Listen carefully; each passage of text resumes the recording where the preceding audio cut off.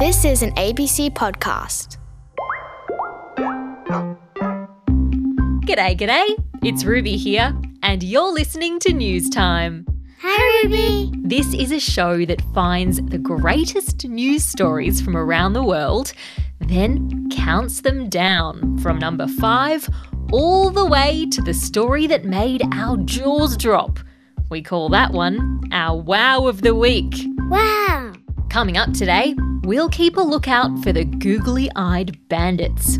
We'll cheer on the Australian women's cricket team and find out what kind of insect has been doing wheeze in strange places. We'll celebrate International Day of Women and Girls in Science. Then, lucky last, we'll reveal our Wow of the Week. Let's start. Story number 5. Hey, look at that statue. What's stuck on its face? I see someone or a statue with googly eyes, and they look big. Yes, they are some giant googly eyes. And the statue they're stuck to is of a man named Colonel William Light, the person who helped plan what the city of Adelaide would look like. But it's not just Colonel Light who's got googly eyes. They've been popping up on murals and signs all over Adelaide. So that the birds won't eat all the food. Ah, like a scarecrow. Good theory. But I don't think that's quite it. Because it might represent something? Maybe. Right now, it's a mystery. Some people think the googly eyes are funny and that it's nice to make people laugh, especially when there's been so much worry about coronavirus. They say the googly eyes help distract us from the serious and sad stuff. But some other people think the googly eyes are a bit too silly. They want the googly eye bandits to be caught. I don't think it's the best idea to do. I think it's a weird one. It is a bit weird. And it's important to remember that you should never draw or paint or stick anything on artworks or in public places, because that's called vandalism and you can get in trouble for doing it. One thing's for sure though, this is a story we'll be keeping our big googly eyes on. Story number 4. What a catch! The Australian women's cricket team has won the Ashes again.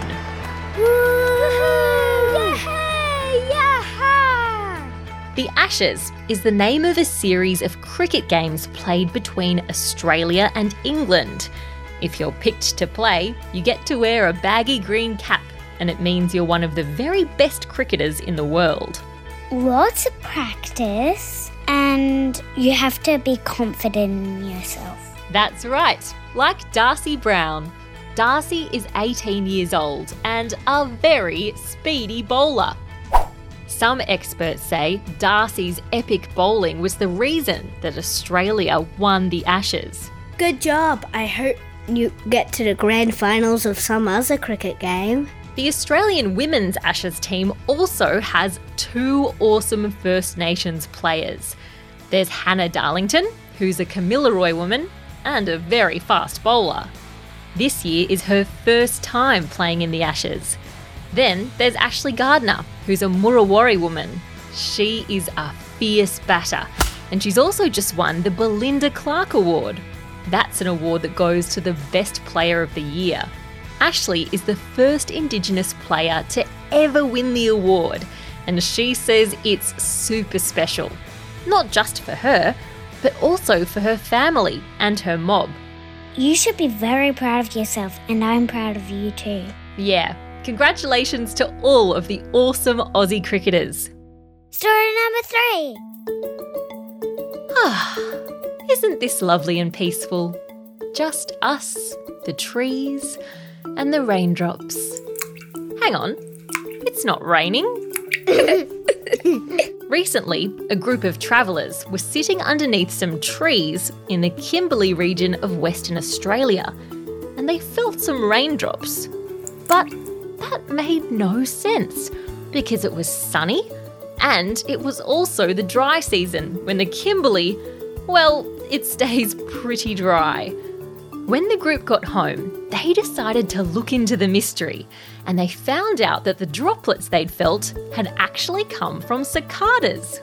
Yo, it's this little bug who shreds skin and tunnels underground to keep its babies safe. Yep, cicadas are insects and there are more than 300 species of them across Australia. They have shelled bodies, wings, 6 legs and 5 eyes. But the main thing cicadas are known for is their song. It is really loud. Another thing cicadas do is wee. A lot. They drink tree sap and moisture from leaves to stay cool, and they don't sweat, so they're constantly weeing it out. So, if you're ever sitting underneath a tree in the summer and you hear the sound of cicadas, and then you feel wet drops on your skin, well, it might not be raindrops. I think that is hilarious. Don't worry, I'm sure it doesn't do any harm. You're right, it can't hurt you, and it doesn't smell either. Maybe don't sit under cicadas, then they might pee on you. Good tip. Story number 2. 3, 2, 1, blast off!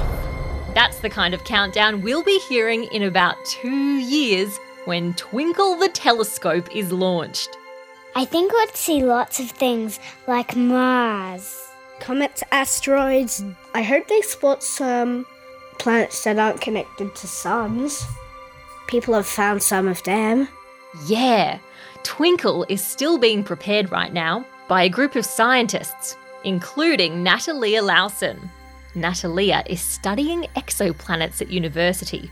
They're the planets outside our solar system, and they don't orbit around our sun. Natalia's team will use Twinkle to take a closer look at exoplanets and search for things like comets and asteroids. Twinkle might even help search for signs of life in outer space. I think that's cool. I hope there's aliens. I would love to know if there was more life in space. Come on, we are life in space. I'd like to find some more. Same here. We also wanted to give Natalia a shout out this week because we are celebrating International Day of Women and Girls in Science. Why do you think it is that we have a day just for them?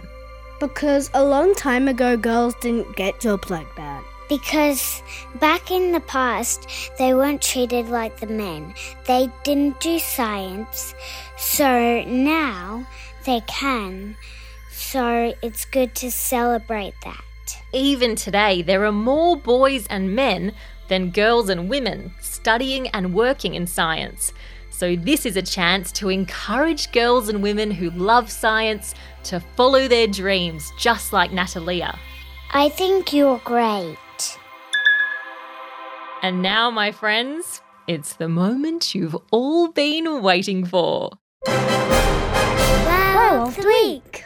This story made me go wow because it's a boy riding on a unicycle up the tallest mountain in Australia for 12 days. This story made me go wow because not many people do that. Oof. Riding a bike uphill is hard work. I can't even imagine how hard it must be to ride a unicycle uphill.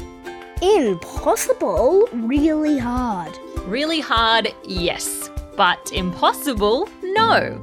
A unicycle is a bit like a bike. It's got pedals and a seat, but it only has one wheel and doesn't have any handlebars. Oliver Godson is great at riding unicycles. He's 11 years old and his dad Lloyd rides a unicycle too. In fact, the two of them have just finished up a big unicycle journey from Tathra on the south coast of New South Wales all the way up to the top of Australia's tallest peak, Mount Kosciuszko. Wowee! Oliver's mum Carolina went along too. She was on a two-wheeled bike, towing Oliver's 5-year-old sister Ariadne in a trailer. The trip took the family 12 days. They had to ride through thunderstorms and gusty wind. It would have been scary. Riding a unicycle is tough because it uses lots of muscles in your body. In the last couple of days, Oliver's body hurt and he had to stop for breaks. But right towards the end, when Oliver was really struggling, he got an awesome surprise.